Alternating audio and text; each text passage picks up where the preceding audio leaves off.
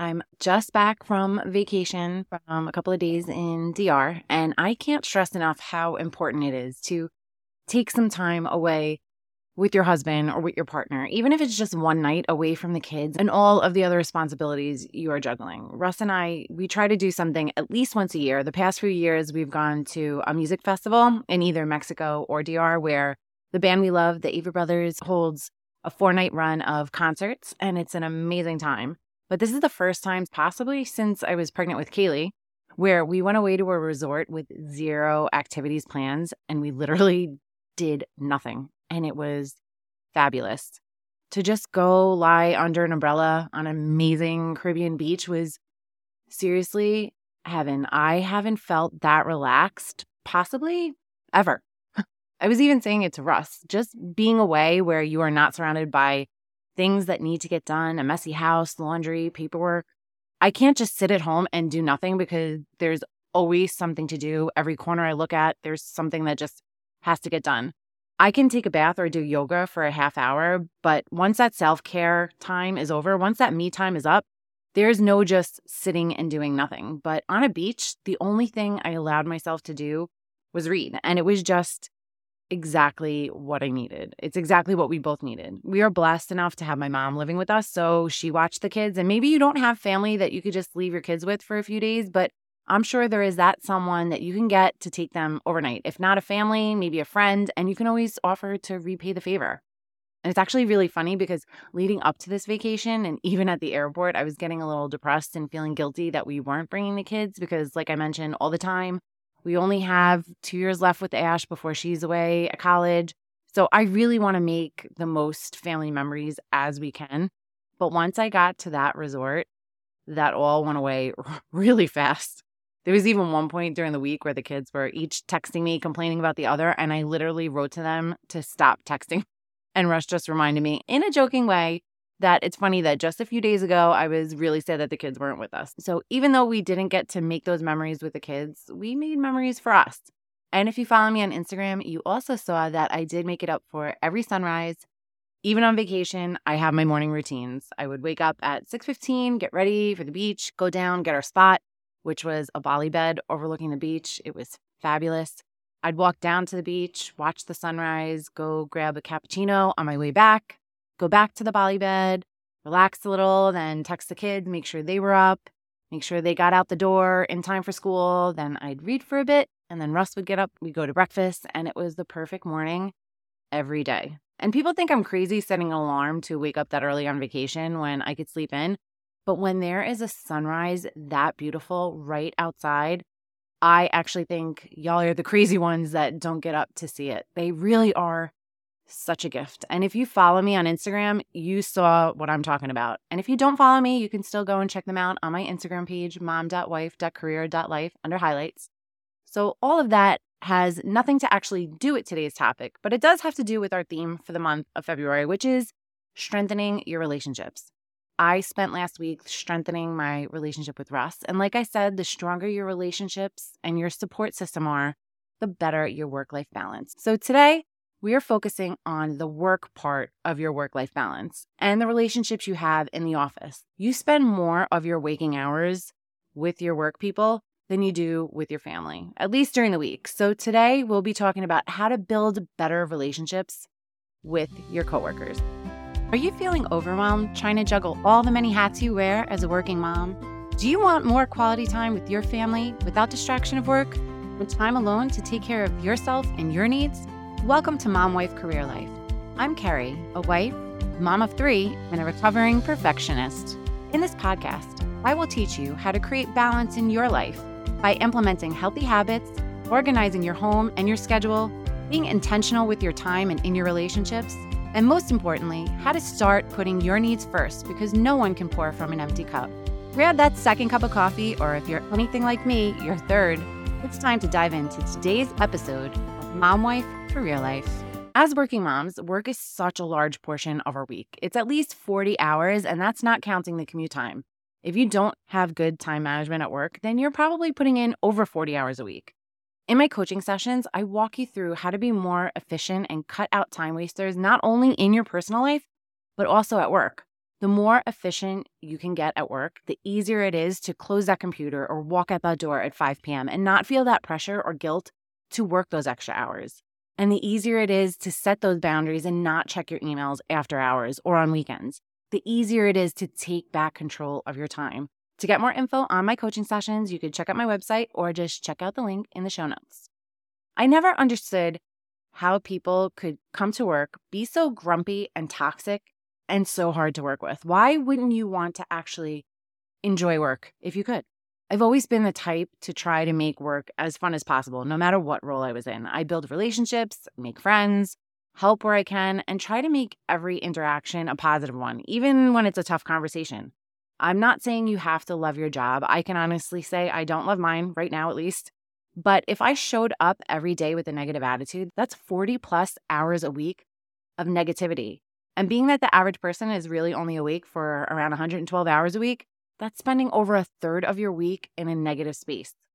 And negative vibes do not promote balance in any aspect. So we need to do what we can to keep that positive energy up in all aspects of our life. And today our focus is on how to be a better coworker. So let's jump in.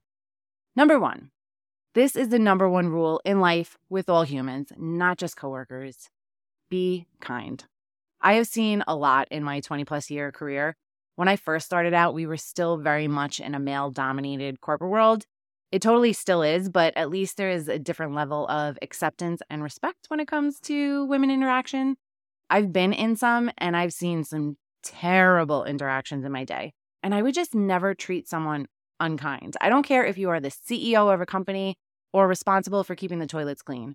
Your job might hold more importance, but the way you are treated and the way you are spoken to should be the same. I have a very low tolerance for people that are condescending and treat people like they are beneath them.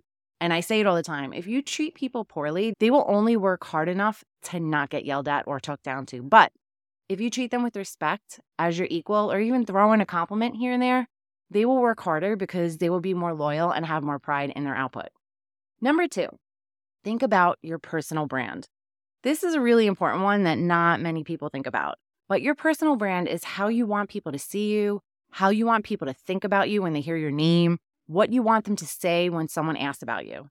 And this is not about really caring what other people think about you. It's like that fine line. You should want people to think positively about you when it comes to the work that you do. At work, it's the perception or the impression you make on your colleagues. As we go through the rest of the tips, really think about each one of them and reflect on your personal brand. If you do each of these, then you're really building a brand for yourself that will help you and your future self. And if you don't, start being more intentional to improve each of these areas. So that brings us to number 3, offer support and help when asked. Be willing to help your coworkers when they need assistance, whether it's offering some guidance on a project, helping them out with their workload when they are swamped and maybe you have a little downtime, or if they are new, showing them how to do something. I rely on my team to train the newbies all of the time. Remember, you were new once, and it's really hard to be the newbie, especially in the age of technology where I'm sure you have a bunch of different systems you have to work with. And if you're remote, it's not like you can just go up to someone's desk and ask them to show you how to do something. So offer that hand. Number 4, collaborate and share ideas. Be open to collaborating and sharing ideas, especially if you have a process of doing something that really works for you, is efficient, and maybe even cuts time and headaches from your job. Share the knowledge. A few years ago, we were dealing with an issue at work that was causing the account a lot of headaches, and my manager told me to reach out to a coworker who had dealt with something similar, and she asked me to reach out to him to ask him for help. And it wasn't really a big ask. I'll never forget this. I reached out to him, told him the situation, let him know that my manager said he would be a great support, which, by the way, she was also his manager too. And his response was, "It's not my job to get involved in that. I'm sorry, too busy." My jaw literally dropped. Don't be that person. If you can help someone, do it. You will need someone's help someday, and you don't want to be on the receiving end of that response because it sucks. Plus, that collaboration could really help your career in the long run.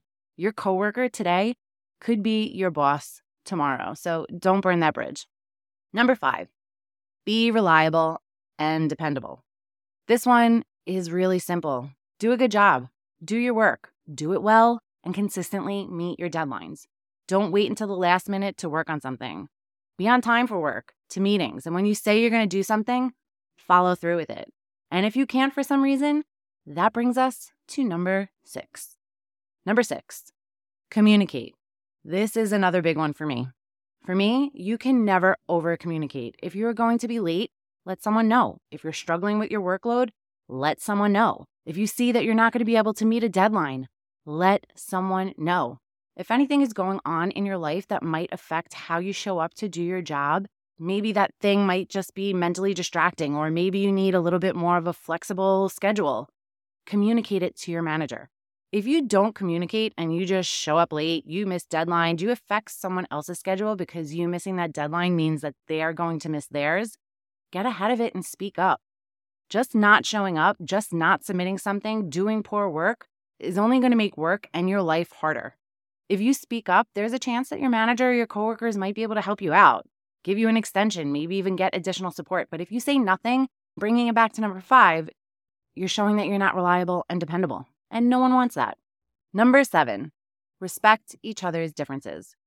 Try to recognize and respect the diversity within your group. We tend to gravitate towards people that we find similarities with and can relate to, but it's really important to be open-minded. You also don't want everyone on your team and that you work with to be cookie cutters of each other.